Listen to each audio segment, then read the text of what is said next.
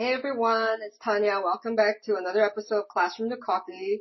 I know I always say I have someone very special with me, but this person is really very special to me because he is probably the first person I met on Copy Chief or who like reached out to me directly on Copy Chief, and he told me to keep going, like whatever I was doing. And this was like just maybe, yeah, it was 2 months into studying copywriting, and he told me that I was doing everything I needed to be doing, and then he's kept me on track ever since. And he is none other than Joshua Lee Henry, who heads our wonderful World of Financial Copywriting Club in the Copy Chief Forum. He is also the Copy Chief at Money and Markets, which is part of Banyan Hill. And he's worn so many hats. He has, I think, like, transitioning between careers is probably like a, you know, something he's very experienced at and has lots of stories to tell. I'm not even sure of the chronology of his story, so I'm going to leave it to him to tell that story. Hi Joshua, do you want to, share with us like all your past career lives that have led to today? Absolutely, Tanya. And I just want to thank you so much for having me on. I love what you're doing with Classroom to Copy. You inspire me so much. And, if an insecure version of me from 20 years ago probably would feel very threatened by your success because you are just a phenomenal rock star in the world of financial copywriting. I can't believe all that you've achieved already in just such a short amount of time. And you yourself have had a very accomplished career before getting into copy yourself. And so I think that, high achievers, people like you, people like some of the other guests that you've had on the show and maybe some of what I've done in my career, high achievers have a way of pushing through resistance, managing change in an effective way, overcoming obstacles, and they have the ability to pivot. And by pivot, I mean, take in new information, observe, the situation, and make it a distinctive change to be able to head in a new direction as fast as possible. And you have done that. You are such a success already. And like I said, I know you're going to go far, and it might not be a few years from now that I'm asking you for a job. So you might be my copy chief, in the not too far off future. And so thank you for having me on. Thank you for those very kind words and for completely dodging the questions I asked you. But seriously, thank you. I'm so red right now. That's why I don't record the video for these things. Yeah.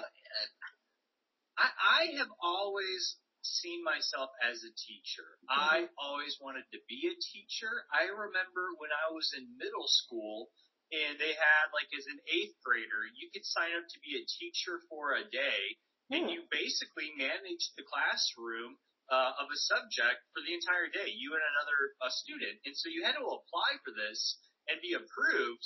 And I remember as an 8th grader, science of all subjects, I was approved to teach science for a day. And me and my partner, we had to come up with a lesson plan for the day. And in the school system that I grew up in the States, it was like, 45-minute modules. And so every 45 minutes, a new group of students would come in, and you had, 5 or 6 for the day or whatever the case was. And so we had to give that same lesson over again and over again and over again throughout that day. And I was even able to teach my sister, who was 2 years younger than me. As 8th graders, we taught 6th graders, 6th grade science. And I laugh because I social science I love. Hard science I hate, but I knew even as a, 12-year-old that that's what I wanted to do. I wanted to teach. Fast forward, I went to, high school, college. In college, I was a liberal arts major, which is funny because you can't do anything with these degrees unless you get a master's or a doctorate, and so I double majored in sociology and religious studies, and I was 6 credits shy from a triple major with philosophy. Again, who the heck gets a degree in philosophy? Like, nobody majors in philosophy unless you want to be a professor. And so I wanted to be a professor. And I did some graduate work in a couple different places. I ended up getting my master's. I got an MBA certificate. I joined one PhD program. And at that point, I had met my wife. I was in ministry at the time. vocationally serving as a pastor at a mega church, working with nonprofits and doing things like that. And my wife and I decided to have kids right away. And so I dropped out of that first PhD program because, balancing work, new family, the activities I was a part of, this would have been in 2012, 2013. I couldn't do it. It didn't make sense for where I was in my situation. So I dropped out of that PhD program. I didn't get very far, and I had taken like 2 classes, but still. The joke is, by the way, for a PhD, that all you have to do is read like 50 books on the same subject and then synthesize all that material into some new research, and bam, you got a PhD. That's all a PhD does, okay? They get very knowledgeable at a very specific, small subject, and then they write about it, and then they don't do anything with that thesis anymore, they move on and become a professor. But a couple years later, in 2015 or 16, I joined another PhD program. It had been a few years. I thought, I'm a little bit further along in my career. I was still doing some ministry stuff. But that didn't work either. And at that point, I had transitioned out of full-time ministry. I was still serving as a volunteer, but I had transitioned into essentially wholesale life insurance and annuity brokerage. And what that means was I was working with independent financial planners and advisors at banks and credit unions and different financial institutions.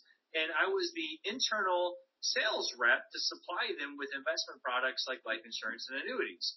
Eventually, I became an external wholesaler and got in the world of sales and figured out that as I was entering the second PhD program, that I was making more money in sales than I would be even as a graduate through this PhD. Most professors don't make a whole lot of money. Most, if you're in business, if you're in sales, if you're in marketing, copywriting, sales is where the money is. And so I thought, wait a second, I'm already making more money than I would with the PhD, so why am I getting the PhD? Secondly, the PhD, even though it was in leadership and it was in international leadership, that's so broad and vague and not really like super practical. Like leadership by itself is practical, but when you have it was called intercultural. It was the School of Intercultural Studies. So it was like a I don't even remember the name for it, but it was basically a geopolitical / international / intercultural leadership program. And, it would have been great if I was going to become a CEO of like a nonprofit, like a major, international nonprofit. But nonprofits are called nonprofits for a reason. They don't have any profit. They don't have any money. And so I'm like, professors don't make the money. Not that it's all about money. Most people that are called the teachers want to help people. They want to serve people. They want to educate. They want to impart knowledge. They're not doing it for the money, but, as with family, that's a key part of life is you gotta have that financial means. And so I knew teaching wasn't where the money was. I knew, being a professor wasn't where the money was. And I knew being a CEO of a nonprofit wasn't where the money was. Again, not that it was all about money, but I had already began to discover copywriting. And copywriting checked off many of the boxes that I felt called to with teaching. In copywriting, as you know, it's all about communication. Number 1. Number 2, it's all about research. Number 3, it's all about writing. Again, I was a liberal arts major, so philosophy, all I did was write papers. I had roommates that would tease me in my undergrad, like, all you do is write papers. That's all you do is write research papers. Well, in copywriting, so much of what we do is writing research. It's persuasive research that we communicate in a way that drives people to take action. And so, I went from being a professor wannabe in a PhD program to becoming a vice president of marketing at that brokerage business. I went from internal wholesaler to external wholesaler to VP of marketing. And then I became the, full-time copywriter, freelance copywriter, and started my own business. And so that's that progression. But you were totally right, Tanya. There's like 3 different careers there. Basically, by the time I was 30, I had 3 different careers, totally different industries. But I love what I do now in writing financial copy. I'm curious, what originally drew you to that second PhD or even like the first one? And like, did you do any like, what do you call it, like graduate teaching while you're in those programs? I did a lot of research assistantship. I did a few graduate teaching things for different like modules or what they call them, like not lectures, were they seminars, whatever, like when they do like a one-off course on a topic, you know what I mean? Mm-hmm. So I did that, and I did a lot of research. I did a lot of publishing too, even. And I wrote some articles that were published. It was funny. I wrote an article for a book. Yeah, a couple different books that were published in the books, and in one of the books, I was in the PhD program, but they like called me Dr. Joshua Lee Henry, like they already had the doctor. I was like, well, I'm not, in PhD world, we have what's ABD. It's all but dissertation. So you're all but like, your dissertation is not complete yet, so you're a PhD candidate, ABD, all but all but done, all but dissertation, basically. But they had in at least in one book, two of the books I did, they had Dr. John. I was like, well, I'm not really, I had to call them like, I don't know if you guys want to recant that or what, but I'm not really a doctor yet. But to be honest with you, Tanya, a lot of it was approval, and it was, ego. I wanted those letters after my name to signify how smart I was. I mean, that's honestly what it is. Just being really honest. I'm at a point now in my self-esteem and my ego's in check where I wanted like alphabet soup after my last name. I had the BS, the MA, the MBA. I was like, well, duh, put a PhD over there. Maybe let's round out the alphabet. And that was all ego. It was all just an approval of me seeking approval from others. Yeah. Validating that I'm quote unquote smart.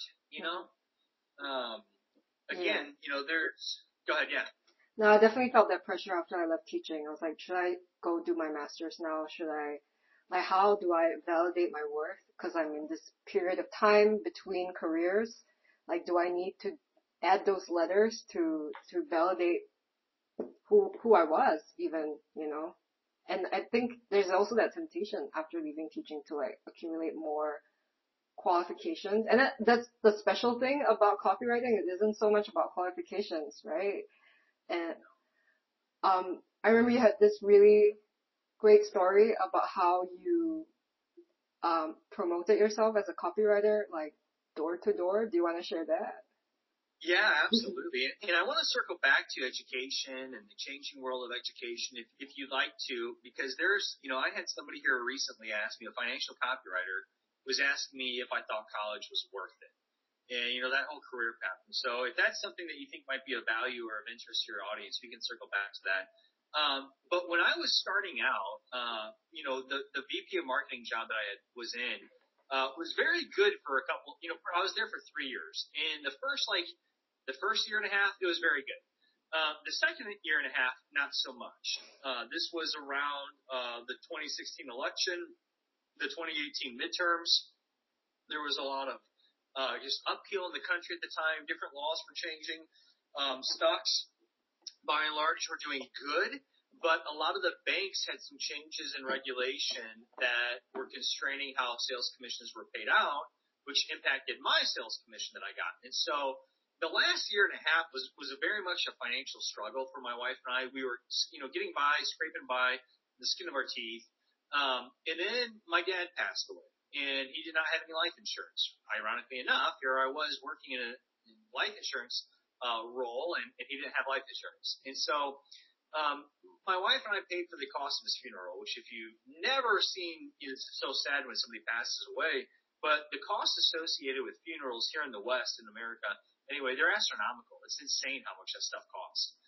And so we paid for that, and that pretty much drained our savings. I mean, we had zero left in savings. In fact, we had less than $300 when I started my freelance career, and even that was out of necessity because in the marketing business, I ended up having, at one point I had 17 people that reported to me directly, and I had to fire every single one of them until it was just me, and then the CEO fired me because there's no money coming in. And we didn't have any, much in our savings after paying for my dad's funeral, so we had $281 in our bank account. And I needed a way to generate income fast. I needed money that day, and I'll never forget, it was June 1st, 2018.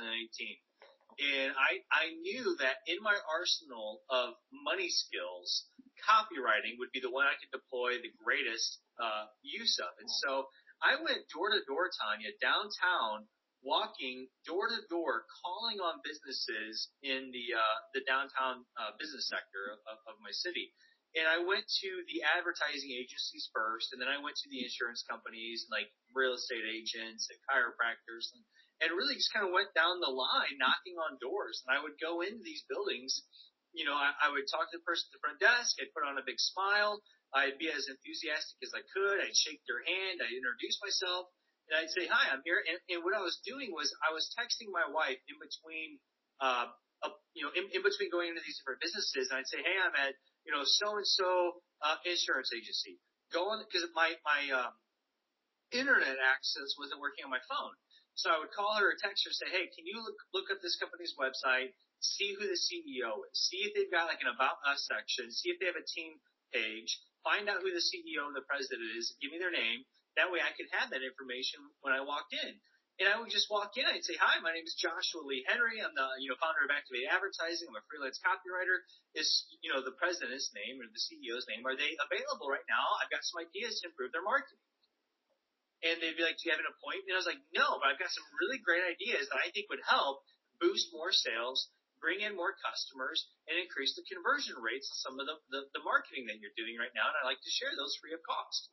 Well, who's going to say no to that? You know what I mean? Like if you're a business owner, especially in like mom and pop, local brick and mortar type businesses, if they hear somebody wants to help them make more sales, if they've got a moment, they'll come out and at least talk to you.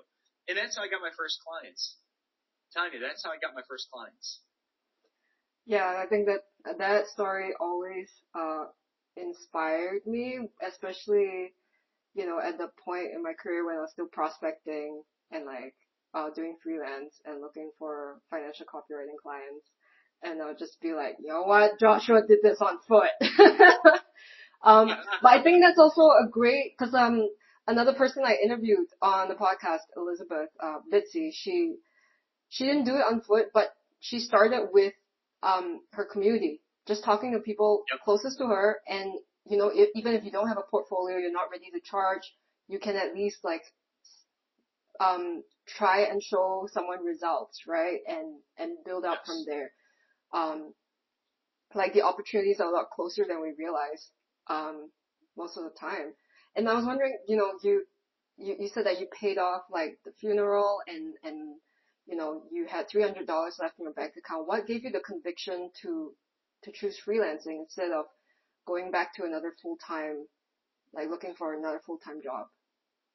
I mean, I was like, don't get confused. Like, I was looking for a job. Mm-hmm. You know what I mean? Like, I did not have this fresh revelation that like freelancing was where the money was at. Believe me, I think sometimes people think like, how did you have that courage? How did you? Well, I was like, I had to do it. Like, I was going on interviews, but I mean, $300 does not go very far when you've got a family of four. You know what I mean? Yeah. Our mortgage payment at the time was $861. You know, and so I had to make money. And like, even if I got a job, there's, 1 or 2 weeks of interviews. Then you've got to wait a couple weeks before your first paycheck comes. And nobody was hiring me. For whatever reason, I believe it was because my fate was lying in being a freelancer, and I just didn't know it yet, but I was trying to get a job. And so I encourage people when they're in that situation to try to find work. But if you can't get hired, I had to take the responsibility, that I had for my family and do something with it. I had to take my destiny and put it in my hands. And so, I mean, that's really what it was, Tanya. I needed to come away with money that day. And I knew that if I could go to a business, they had checkbooks. They could write me a check. Okay, here's a $500 check. Here's a $300 check. Here's a $1,000 check. Go write me some new website copy. I knew that was something I could sell. And what were those first jobs like? The ones that you got? Oh my goodness. Yeah, so the very, very first thing that I got was I had a buddy that has I still talk to him, a tree trimming business. And so, because I was doing a lot of stuff on foot, but I also knew, like, I had gotten a chiropractic client early on. This wasn't my first, I'll tell you the story of my first one. But the chiropractic client I wrote some flyers for him. So then I thought, oh, how many other chiropractors are in Fort Wayne, Indiana, where I live? And I just started phone calling everybody. And I bottled my sales message that I was doing door to door. And I just used that one chiropractic client as a success story, and I started selling that to chiropractors. But my very first project was my buddy that owns a tree trimming business, and I told him, I was like, yeah, I'm doing marketing. I write copy. He's like, well, what does that mean? I was like, well, dude, you know, like for your business, what I would do is I would write these flyers for you. I would write the flyer. You go print them out. And then you can go around the neighborhood and put them in the mailboxes or on the door, kind of soliciting, you know, business for him. And I wrote 3 flyers for a tree trimming business. I remember one of them was all about like tree limbs falling down in a thunderstorm and how that can cause damage to your property, or, you know, injury to your kids or your loved ones and how you don't want that to happen. The second big idea for the second one was about, you know, it was appealing to vanity, about like, you don't want your neighbors to think you're that crazy guy that doesn't keep their lawn up, and, you know, you've got the wild bushes growing everywhere, and like, it was kind of like a vanity, keeping up with the Joneses, like, you don't want to have the ugliest yard in town, in your neighborhood, you know? And then the third one, I don't remember what the third one was, but it was something along those lines. So it was like a fear-based one, a vanity-based one, and then, again, I think the third one might have been like how trimming your trees can increase the property values of your home. I think that's what the third one was. And I wrote these flyers, and I charged him $75 a flyer, and he did not want to pay me. And I had to chase the payment down every day until he paid me, which thank God came, you know, in a couple of weeks. Mm-hmm. But that was the very first project that I sold. Wow. The second project that I sold, I think, was the chiropractor, and that was basically rewriting website copy. I had a couple of like accountants in there where I did some rewrites of website copy. And then I called on the advertising agencies, because this is a great tip that I've not heard more copywriters do. But if you're a freelance copywriter trying to get clients, my suggestion would be to call up every advertising agency in your town and ask if they hire freelancers. Because one of the rules in copywriting prospecting is you don't want to have to convince people that they need copy. Yeah. You only want to sell the copy services to people that already know the value of it. Well, who's going to know the value of it? Advertising agencies.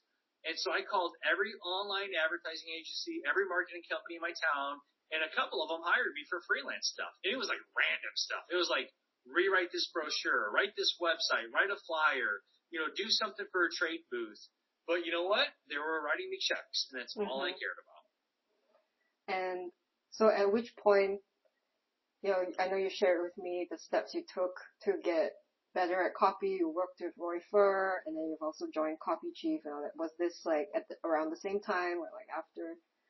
This was all at the exact same time. Wow. And so, this was all, it was crazy because, I kind of forgot about this. So I want to say we had like $2,500 left in our bank account.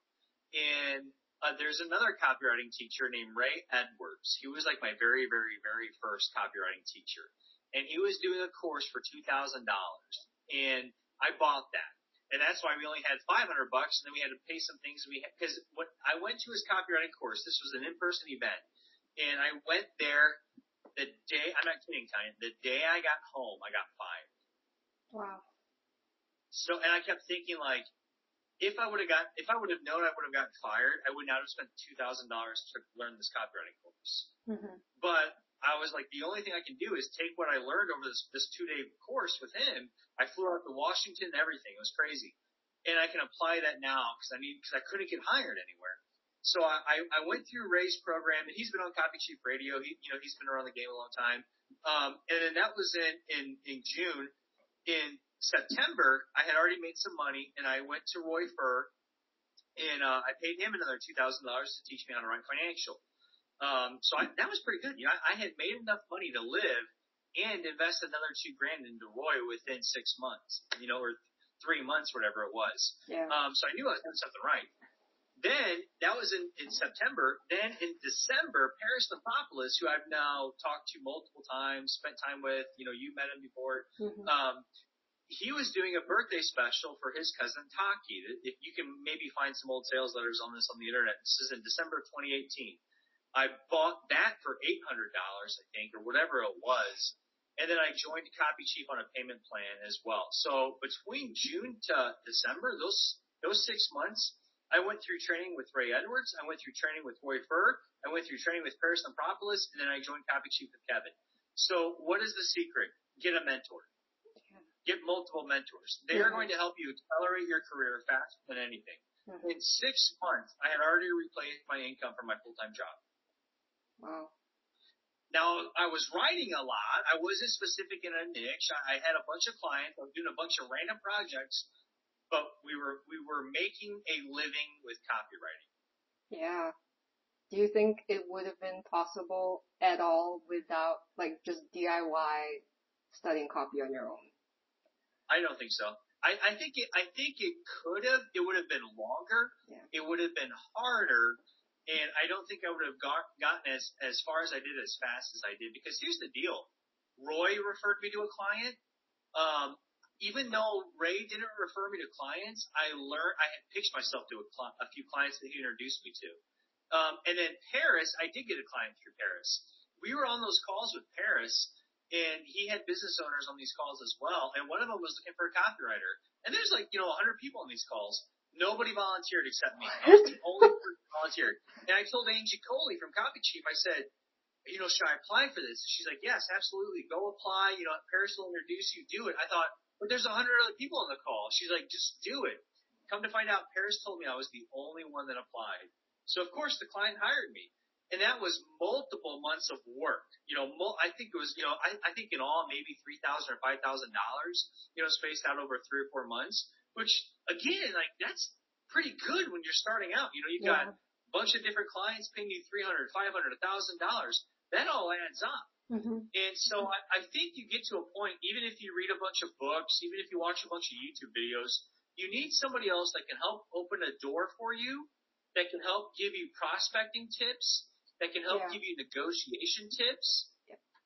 That's the kind of stuff you don't read in a book, Yep. I remember like the first lead I got after I started prospecting, so Joshua was the first person who told me like you need to stop like messing around and start like applying for work. So I did that.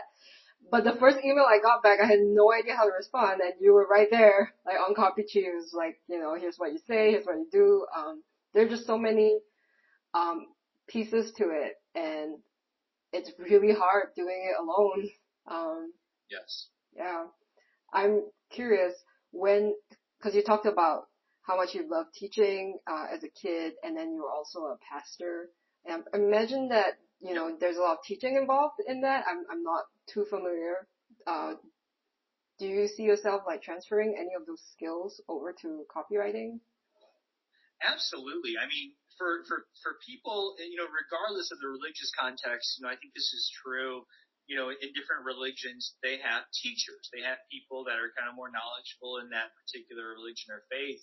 And, for me, as a pastor in a Christian church, I was teaching 45 minutes to an hour every Sunday. You know what I mean? And weekly groups, Wednesdays and stuff. And so, it wasn't necessarily there. It was every Sunday for seasons, and other times it was every other Sunday or a Saturday night. But I had to plan a lesson. I had to plan a sermon, and that's a 45. Basically now the context that I would put it in, that's a 45-minute VSL I had to plan all those times.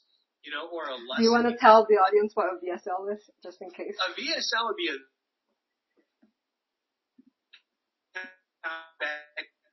then my sermons would have been VSL is a video sales letter, and it's basically, for lack of a better word, basically a speech, basically a presentation. You're planning a presentation, which is what a lesson is in the classroom. And so the parallels between teaching, preaching, and writing copy, the things that are similar are you're communicating, and you're communicating persuasively.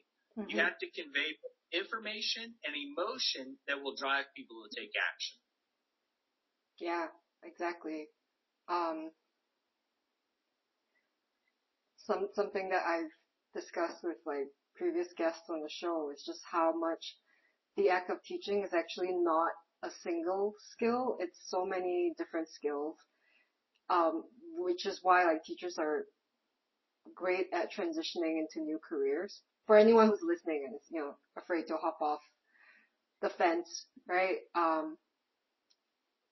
To the extent that I'm inviting a former pastor onto the show, even though he wasn't formerly a teacher, because there's so many skill overlaps here. Yeah, that's just something I feel really strongly about. Before we talk about like the Copy Chief thing, I know you wanted to talk a bit more about college. And, yeah. And I've got some really kind of strongly held beliefs about this, and maybe you agree or disagree, or maybe others will disagree, but I'll just say one quick thing about teachers. One of the most valuable skills that you have as a teacher, I'm assuming that you have this, is your ability to read emotions of others. Mm-hmm. Because not all 30 students or 20 students in your classroom are going to have the same personality. They're all not going to respond to the same subject the same way. If you announce, hey, now it's recess, or now it's math time, or now it's whatever, you have all those different emotions from all those different people at one time that you have to navigate and manage. And when you're writing a sales letter, or when you are writing copy to an audience that you can't see, you have to anticipate what those emotional reactions are going to be without that person in front of you. Yeah. And I feel like the more presentation experience you have to large groups or classrooms where you've got a wide range of personalities and emotions, the better equipped you are to envision how different people will respond to certain parts in the sales letter. Yeah, I actually do this weird thing. I don't know if you've heard of the mind palace. It's like just picturing what's going on in your mind. Well, when I write an email, because it's such a short message, like, I picture the audience in the classroom. It's just, that's what pops up in my head, because then I remember what I was like as a teacher, like, what's gonna get these 16-year-olds to like sit up and pay attention? I think you said something about that, when you were doing your Carrot Top copywriting. Yeah, sure. Like, as a pastor, that you had to do some pattern interrupts or something like that. Oh yeah. Am I putting words in your mouth? Very much so. Yeah, do you want to talk more about that? Yeah, you're exactly right. And back then in sermons and even in college classes, my favorite teachers and in high school, things that I would incorporate into my lessons were always props. I love props because I feel like if you're a teacher, like I had one teacher that he would walk across he would scale the perimeter. He was a math teacher. He would scale the perimeter of the classroom without touching the floor. So he would walk across the chalkboard, jump from desk to desk, jump to his desk, sit, like back then we used to have like overhead projector machines, like they would have a cart. He would like sit on that cart and like push himself like the wheels on the cart would like take him to the next place in the room. And then he would do like the circle thing where he would draw like a perfect circle on the chalkboard because of like your shoulder, like the ability to do like a perfect, circle. So he did that kind of stuff. My favorite teachers in college always did that. And so when I started teaching, anytime there was an opportunity for me to bring a prop in, it didn't matter what it was. And that's where I give the Carrot Top copywriting lesson, is incorporating props into your sales message, because those then can serve as pattern interrupts. And so a lot of times in sales messages, you'll say, look at this new patent. It would be a patent of a new technology that, you might be teasing in the front end. Or, one of my best-selling promos at Banyan Hill, it opened up with the host saying, inside this briefcase is $100,000. Now, that was a pattern interrupt. That's, it was a prop and it was a pattern interrupt. And we had these lights shining down on this, like, very, stainless steel briefcase. Looked like a, spy movie thing with $100,000 in it. Crisp. They were all banded together, with the bank bands, And it's like, wow, that's going to get some attention. And so, absolutely, props are key because they serve as that pattern interrupt. They hold attention. There's a tactic in screenwriting called Chekhov's gun, and what it is like Chekhov was this Russian playwright, and he would be like, if you're telling a mystery thriller play, and you've got the killer's in the room, and there's that before the killer acts, there's that gun on the nightstand, and you can see it, and like people are like, oh my goodness, who's gonna grab that gun? Like there's like that gun there, And so anyway, yes, props are invaluable for both teaching, communicating information, and serving as a pattern interrupt. But to go back to your question about, is that helpful? Yeah. I just wanted people to see more of the parallels between like teaching and copywriting. So like pattern interrupt would be something that in teaching we call it like the hook, and we call it the hook also in copywriting, right? The thing that captures attention right at the beginning. Yeah. When I told you about being that 8th grade science teacher for my sister's 6th grade science class. We had beakers, like test tubes and beakers. Because even back then, I knew, like, how am I going to hold the attention? Because I knew the teachers that I loved listening to the most was somebody that could look at doing something. So we had beakers and test tubes on the desk that we put like, I think baking soda and vinegar in or something. So it would like bubble up, but having that pattern, having that hook even was so key. So my thoughts on college, I had this guy, young guy, I like him a lot. He, is a very good copywriter. He needs some more mentoring and coaching, and I'm helping him, with that. He is inside the Copy Chief community, and he's very good at writing financial copy, but he's still very he's young. He's only 21 years old, so he doesn't have a whole lot of life experience yet, and he doesn't have a whole lot of experience in the markets or general finance, in general. And so I'm helping him with things because sometimes he'll say stuff in copy that doesn't really make sense, and we've talked about this, you don't have to be your demographic. You just have to understand your demographic. Like you obviously don't fit the demographic of a typical financial publishing, customer, but you understand that market. Same with me. And he asked me though, he's Asian, and he asked me, whether I thought college was worth it for him, that his parents were really pushing college. That's a big thing in a lot of Asian families is pushing college, pushing that, degree. But his parents were not able to help him pay for it. And so he would have to pay for it himself. And he said, I've got, my parents are pushing this and, it's very important for my family. At the same time, I have to pay for it. And I just feel like I can make more money with marketing. And I told him I absolutely agreed with him. I said, I believe personally, again, this might be controversial, but, I'm 37 and I believe that college is the biggest hoax of my lifetime. Yep. We grew up in a generation, the generation before us, not everybody went to college. Like a lot of people, like Gen Xers and people in their 40s and 50s, it was still good to get a trade. But millennials, we grew up where it was pushed college, 4-year degree, get your degree. And what happened was we've got however many $1 trillion in student loan debt, and you've got all these millions of millennials, 70 million millennials, most of which don't have any real world market valuable skills. Mm-hmm. They have a piece of paper hanging on a wall that shows that they went $100,000 in debt and they can't get a job.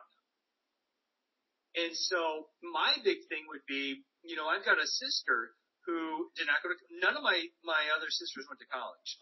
But what they did, they either learned a skill or they're learning marketing. And so if you're, if obviously listening to this podcast, there's such a low bar of entry to get into copywriting. You said it yourself earlier. It's not about qualifications. It's about results. Yeah. Can you get results? Can you make sales? Mm-hmm. Nobody cared.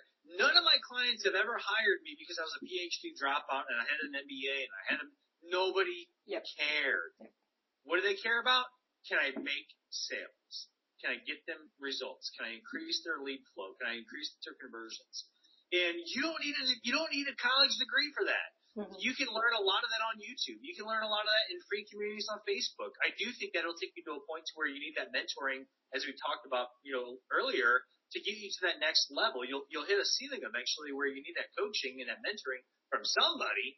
But you don't need you could go buy, Russell Brunson's books and Dan Kennedy's books and Jay Abraham's books online and spend $100 max and have more valuable of an education in that reading material than you will get in a 4-year degree, Now, if you want to be a doctor or you want to be an architect, something where you have to be licensed, like an architect or a lawyer, yeah, you need college. But if you're just a general business major or you're, going like me, a liberal arts, degree, you can't do anything with that. Mm-hmm. I mean, you're talking to an art school graduate. Yeah. Yeah. I mean, I have to say, if you have the financial resources to enjoy the 4 years, then go for it, right? Sure. I didn't, my parents couldn't pay for it either. That's why I ended up in that 10-year contract. But, and I had a lot of fun because it was art. I mean, it's probably very different from other people's college experiences. Sure. But I think for me, I'm not sure if it's the same. Well, I shouldn't be messing with my mic. Sorry, hang on. I'm not sure if it's the same in America, but in Singapore, I think college is a major status symbol also, like to validate where you are in your life, which is why it might be inconceivable for some families or some people to not go to college. I don't know if that shift is, but there's a shift happening. I'm seeing like more kids like choosing different routes. When I was a teacher, they were choosing to learn skills like you described. I don't know if you see a shift like that happening in America. There is. There's a shift right now back to blue collar skills. Things like plumbing, pipe fitting, welding, electrical, driving truck. There's a big shift back to that because again, you can get a job right away with no degree and make 30, 40, 50 bucks an hour. Mm-hmm. You can make, 60, 75 bucks an hour as a welder with no degree. You have to get a skill. You learn it, get licensed or certified or whatever. A phlebotomist. You can become a phlebotomist for $1,000 a week and go through $1,000 do a week-long course. Now you can draw blood and get paid 30, 40 bucks an hour as a phlebotomist, And so there absolutely is a trend of not going to college anymore. In fact, a lot of these universities, if you read, they're worried about how they're going to continue their multi-billion-dollar endowments because they don't have enough students enrolling. But there's also the shift towards marketing. I've got a nephew. This guy is 20. He's probably 22 now. 23, 22. His dad wanted him to go to college. He didn't want to. He asked what I thought. I said, don't do it. Because he's an artist too. He does video and social media stuff and pictures. He's a great photographer, great artist, graphics. This was a couple years ago. He just graduated from high school. His dad was wanting him to go for graphic design. He didn't want to. He opted not to because he was going to have to pay for it himself or go in debt. He ended up as an 18, 19-year-old high school graduate, ended up landing a client with a major deal with the NFL, doing photography and stuff, making $50,000 on retainer plus all these upside commissions and stuff. He's now been making over six figures for a few years now, and he's in his early 20s. Most college, I don't know what the average in all fields of a college graduate is, but coming out of a 4-year degree, my first job at Enterprise Rent-A-Car, I only made $30,000. Mm-hmm. You know what I mean? So I think the average income in America for a household like $54,000. People aren't getting a 4-year degree and making $100,000 out of the gate. That's just not happening. Yeah. But you get good at copywriting, you can make 50, 60, 70,000 just with clients. You can hit $100,000 in 18 months. Mm-hmm. And then you get these deals, you get royalties, all these different bonus structures, and it's definitely possible. So I do think college is a scam again for most people, and I think you should learn copywriting instead. And if you're a teacher on the fence about leaving the classroom, know this, if I may be so bold, you can help people. I'll say you can help more people by writing copy. The influence that you will have on your audience and the copy that you write will far exceed the influence you can have teaching kids in the classroom. And I mean that with as much respect as I can. Because, in the classroom, you're going to teach 20 kids a year, 30 years, whatever the case is. You do the math on that. You can write, Tanya, you and I have written sales letters that have been mailed to hundreds of thousands of people. Mm-hmm. Yeah. Especially if you're getting products that are going to solve huge problems in your lives into like so many people's hands. Yes. With one piece of copy. Yeah. Yes. And people, they get into teaching because they want to help others. They want to serve others. And they're doing it one life at a time. In copy, it's salesmanship multiplied. You have that impact to help others. It's multiplied through your copy. So that's all I got, Tanya. Hopefully that's helpful. Yes, it is. I was wondering if you could share what it is that you do now as a copy chief for those who are curious, what's a day in the life of a copy chief like, and, what else are you currently working on the side? Because I know you're not just a copy chief at Banyan Hill. Yeah. Yep. So I am a full-time retainer at Banyan Hill, but I'm a contractor, and that is not the only thing that I do. I also lead the world of financial copywriting with Kevin Rogers as a copy chief, that you mentioned earlier. But that's just one of the things. I have really niched myself into this area of, I was on the phone with Kevin yesterday, financial publishing, copywriting for financial publishers, copywriting for fintech companies, and copywriting for trader education-based businesses, okay? The fourth area that I'm going to start doing more in. It's much more niche, but it's the topic of cryptocurrencies in the church. And again, that's very niche, but I am using my pastoral background and my knowledge of financial markets and cryptocurrencies because nobody's talking about that. And that is an area that I think I can bring a lot of expertise and authority to, is how does church and, again, nonprofits, massive nonprofits, international nonprofits, hundreds of millions of dollars, they don't know how to deal with cryptocurrency. Mm-hmm. So I want to become that guy that teaches them how. Again, nonprofits, ministries, that whole bit. So, so I've got a couple things up my sleeve, where I combine, if you have a business or an interest in money and or marketing, I'm your guy.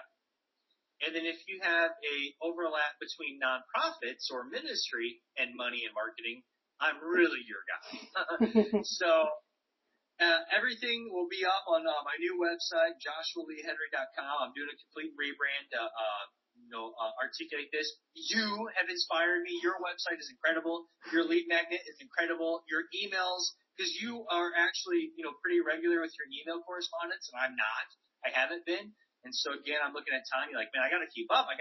She's putting the heat on. So I'm doing a massive website rebrand where I will have these different areas listed and ways that people can contact me through that. Awesome. I guess, and there was one question that I tucked before that. What's your day-to-day like as a copy chief?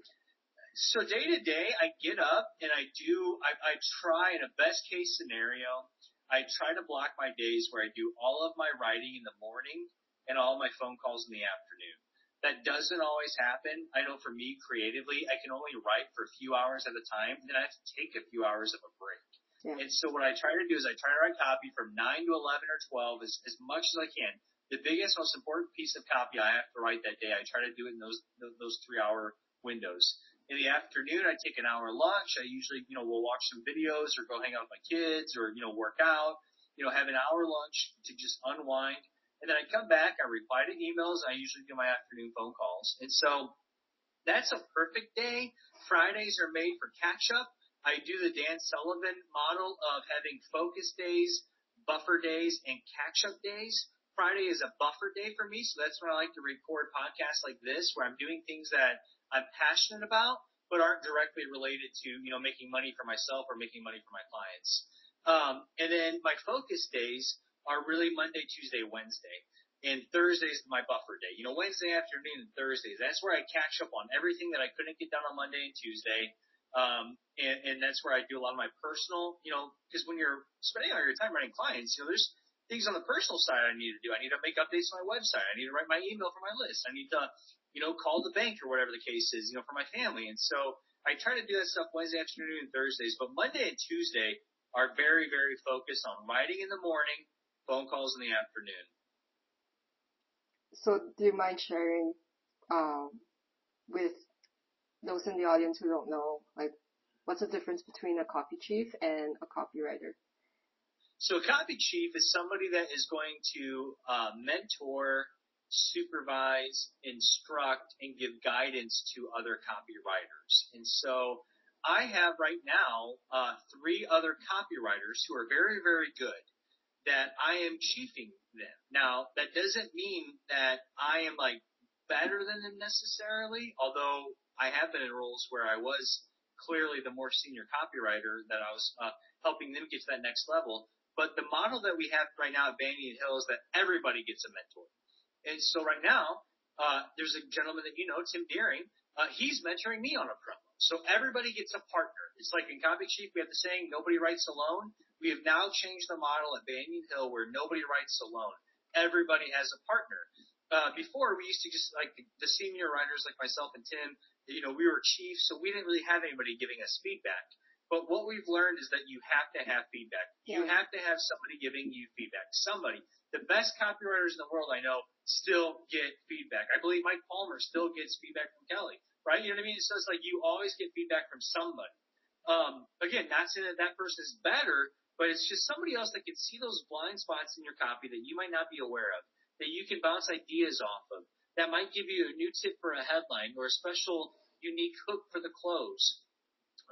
We talked about pattern interrupts earlier. I like to talk through pattern interrupts with somebody else because when you add more minds together, you expand the creative output. And so you can usually come up with better ideas in a small, intimate group that you can trust and share those ideas with and improve them. And so that's what a copy chief does. And so I've got 4 other guys that I read their promos. I make line edits in Word. I make comments on ways that they can strengthen the copy, improve the copy, make some line edits with word changes.